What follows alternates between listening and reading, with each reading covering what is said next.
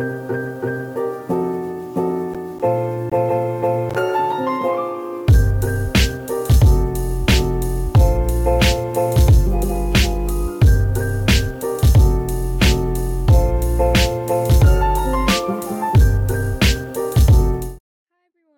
back to the Crossroads Initiative Crossing Borders podcast. This is Maryam Jalali, your podcast host. Today we will be talking with a guest from the period chapter at the University of Central Florida. And without further ado, I will let them introduce themselves. All right. Hi, guys. Thank you for having me on your podcast. My name is Esha Ghosalkar, and I am a senior at University of Central Florida.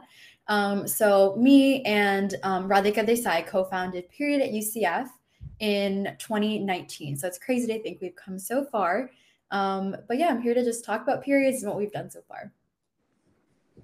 Awesome. It's so good to have you, and I'm so excited to learn more about you and your chapter. So just to start us off and get more background on the period chapters, how did the period chapters and your period chapter specifically originate? Yeah, so Period is a national organization. So it's a 501c3 nonprofit that was started in 2014 by someone named Nadia Okamoto. She's actually really cool. She was on Forbes 30 Under 30. And basically, I think from what I've heard and what I've learned about her, she actually kind of had the experience of being in a situation where she was, experiencing homelessness and housing insecurity. And I think just from her experience of that, she noticed that just in general, when you do any kind of drives or, work with homeless shelters, something that's really overlooked is donating pads and tampons. And not only was that something she saw, but from speaking to other people, she definitely saw that there was a need to kind of bring that up as a topic and kind of do something to improve the situation of period inequity. So that's kind of how Period originated. And I think since then it's really grown. If you follow them on Instagram, actually, they have a really wide chapter network. So there's chapters middle school, I think high school, college, that all kind of work to kind of combat period poverty and work on education in their own way at their school or their community. Wow, that's so cool. I never knew about the origin story, so thank you for sharing that. Yeah. And then what made you want to fight about periods specifically? Because I know there's so many different issues you could fight for, and this one's really interesting and unique. So what made you choose this one? Yeah, so as someone who is Indian American, I think when I first heard about period, I actually was not even trying to find it. I'm actually applying to I'm going to medical school next year, so I'm very interested in health and just talking about different health inequities. So I initially came across period because there was another girl who was Indian American talking about her experience and how growing up it was really taboo for her to discuss periods at home, and she couldn't talk about it because her brothers would hear or her dad would hear. And personally, for me, that was something that really, really resonated. I also had a very similar experience growing up. I wasn't allowed to go to the temple. And I think I kind of took a lot of these things at face value, but I realized how frustrating it was. And I didn't agree with it. And I didn't think it was cool. So I think it was nice to hear someone talk about it that openly for the first time and share that. And just kind of seeing around the room how many people had similar stories to that. I think that really clicked for me. And I realized that that's definitely something that is a huge healthcare inequity, and periods and reproductive health are often talked about, but even within reproductive health, periods is less discussed. So I think just kind of seeing that in the more cultural aspect and my interest in medicine, I think it just worked together. And I think I just fell in love with Period's mission. Wow, that's so powerful and so true, because I feel like so many people who menstruate have that same exact experience, but we're so used to it that we just accept it. So it's really amazing to see you take action. And then I heard you mention about health inequity. So what are some of the barriers people face when trying to access menstrual hygiene products? Yeah, so I think it is pretty broad. So if you think about, I think people that go to school, and I think that's where probably a lot of us are age range wise. A lot of people that don't have the means to buy period products. First of all, they're super, super expensive, right? And I think I personally have been very privileged and I've never really had to think about it. And I think when I first started getting involved with period and looking at prices and realizing just how expensive it is, you realize there's so many families all over the globe that have to choose every month if they put food on the table, if they, get other necessities, or if they get period products. So because of that, a lot of people use rags and paper towels and other really unhealthy, unsanitary ways to manage their period. So I think obviously finance is a really, really big barrier to access. And it's a really vicious cycle as well, because, again, that kind of route to going up that socioeconomic ladder is education. But if you are bleeding and you don't have those period products, there's a huge, connection within access to products and missing school, because people and kids and menstruators don't want to go to school or don't want to go to work when they're free bleeding and don't have any period products. So it's a kind of a vicious cycle where you feel like you can't get out of it. And I think that, along with the fact that there's such a perpetuated stigma around menstruation, makes it really, really difficult to improve access. It's really hard to go up to your boss or your teacher and say, like, hey, I don't have a pad or a tampon. Can I get one? Or I have really bad menstrual cramps. Can I go home? Because no one really, not my sexual education teacher, I don't think any of yours, have really told me that you can do that and that it's okay to discuss your period. So, to kind of summarize and answer your question, but I would say definitely economics is a huge aspect. And I think the stigma makes it really hard to break out of that rut as well. Yeah, absolutely.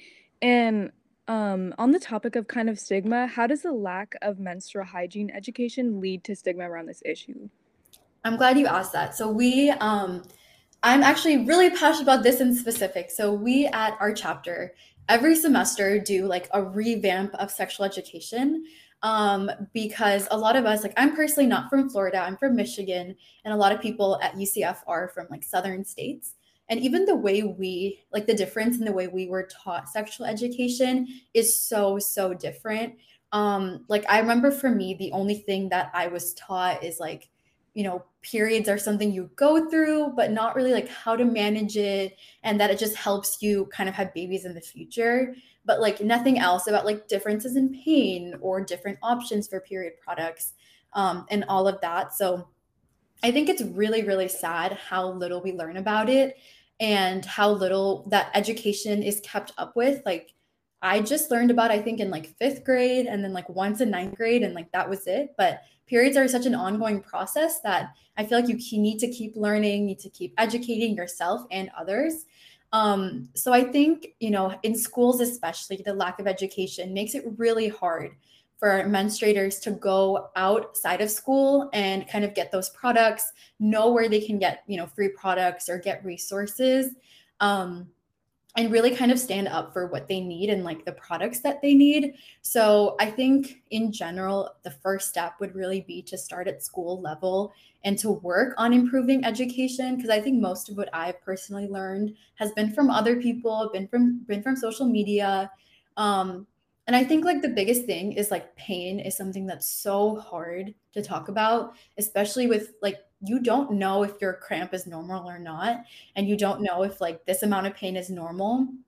I think because of that, a lot of period disorders are undiagnosed, because no one has ever told them that it's not like normal to pass out in the shower when you're on your period. But so many people actually do experience that. So I think it definitely would be like education is like the root of the problem. Yeah, seriously. Even just from like talking for like a few minutes today, I've already learned more, which Yeah, is crazy because I feel like at when we were learning about it in school, they kind of just tell you what it is and it's like figure it out. So right. yeah, I really love like all the points you brought up. And then in reference to Assembly Bill number 367, and this is a bill for California specifically, which this bill like mandates free menstrual products in public restrooms at schools. So why do you believe this is important to be implemented in schools around the nation? Since we were just talking like about schools and period products. So actually, kind of as like a segue, but so many universities, my UCF included, have free condoms like all over campus. Like I was at the gym yesterday, and in the gym they had a poster of locations for free condoms. Ridiculous. Like it's literally every. I mean, great safe sex practices. That's awesome. But something like condoms are so normalized. But pads and tampons, for some reason, cannot be given. Like that to me is ridiculous. They're so related, but to people, it seems like they're very different. So To kind of your point, I think it's definitely something that we need to be working on. And I think there's honestly a lot that we can do at like a legislative level. Personally, I'm not like the most informed about politics. I will totally say that. Um, but I know even like at a school level, at a university level, like recently, I'd say in like the past 3, 4 years at our university, I think right now there's about 4 bathrooms that have free products. They're trying to work on that, increase funding, and that was just from like SGA student government working hard to do so. And I think the biggest thing is when you go to a bathroom and you have free products, right? When you have the trash can where you can throw away pads or tampons, and those things are there, it's normalized. I think for people, it also reduces the stigma. It's not a big deal. It's like, toilet paper. Actually, a really cool campaign I saw. I don't know if I can, I don't know if the video is still out there, was actually done by National Period, where in men's bathrooms, on the toilet paper dispenser, they put, how for pads and tampons, usually you have to put in like a quarter? They did the same thing for toilet paper.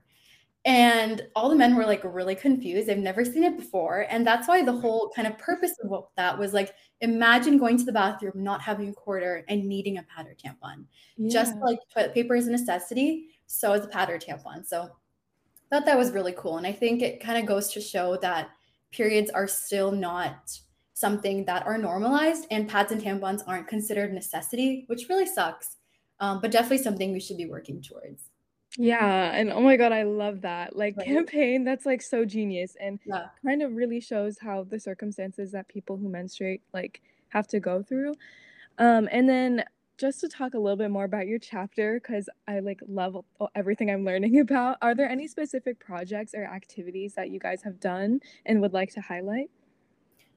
Yeah, I think kind of like I mentioned, sexual education is definitely something that we've talked about a lot, and not just with periods, but also just reproductive health in general. We talk a lot about being sex positive and being informed, because again, that was something that I didn't learn in school, and as an Indian American person, I definitely did not learn at home, and maybe other people did, I just didn't. So that's one thing we've been really focused on.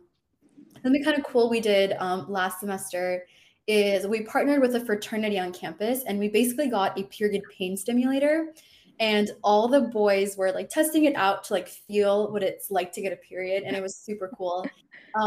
Because I think a big aspect of period stigma also comes from the fact that not only are we not educated, but the other half of the population that's not menstruating is also not educated.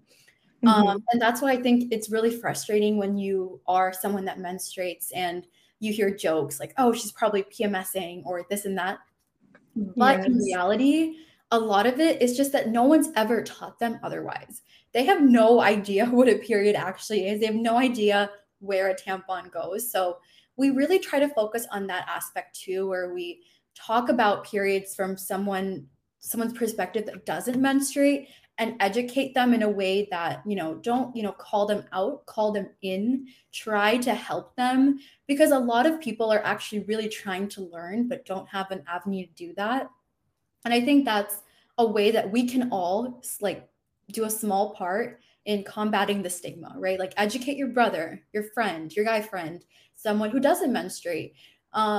And just like tell them a few things. And I feel like just that is like 1 or 2 less jokes they make that year, which is great progress.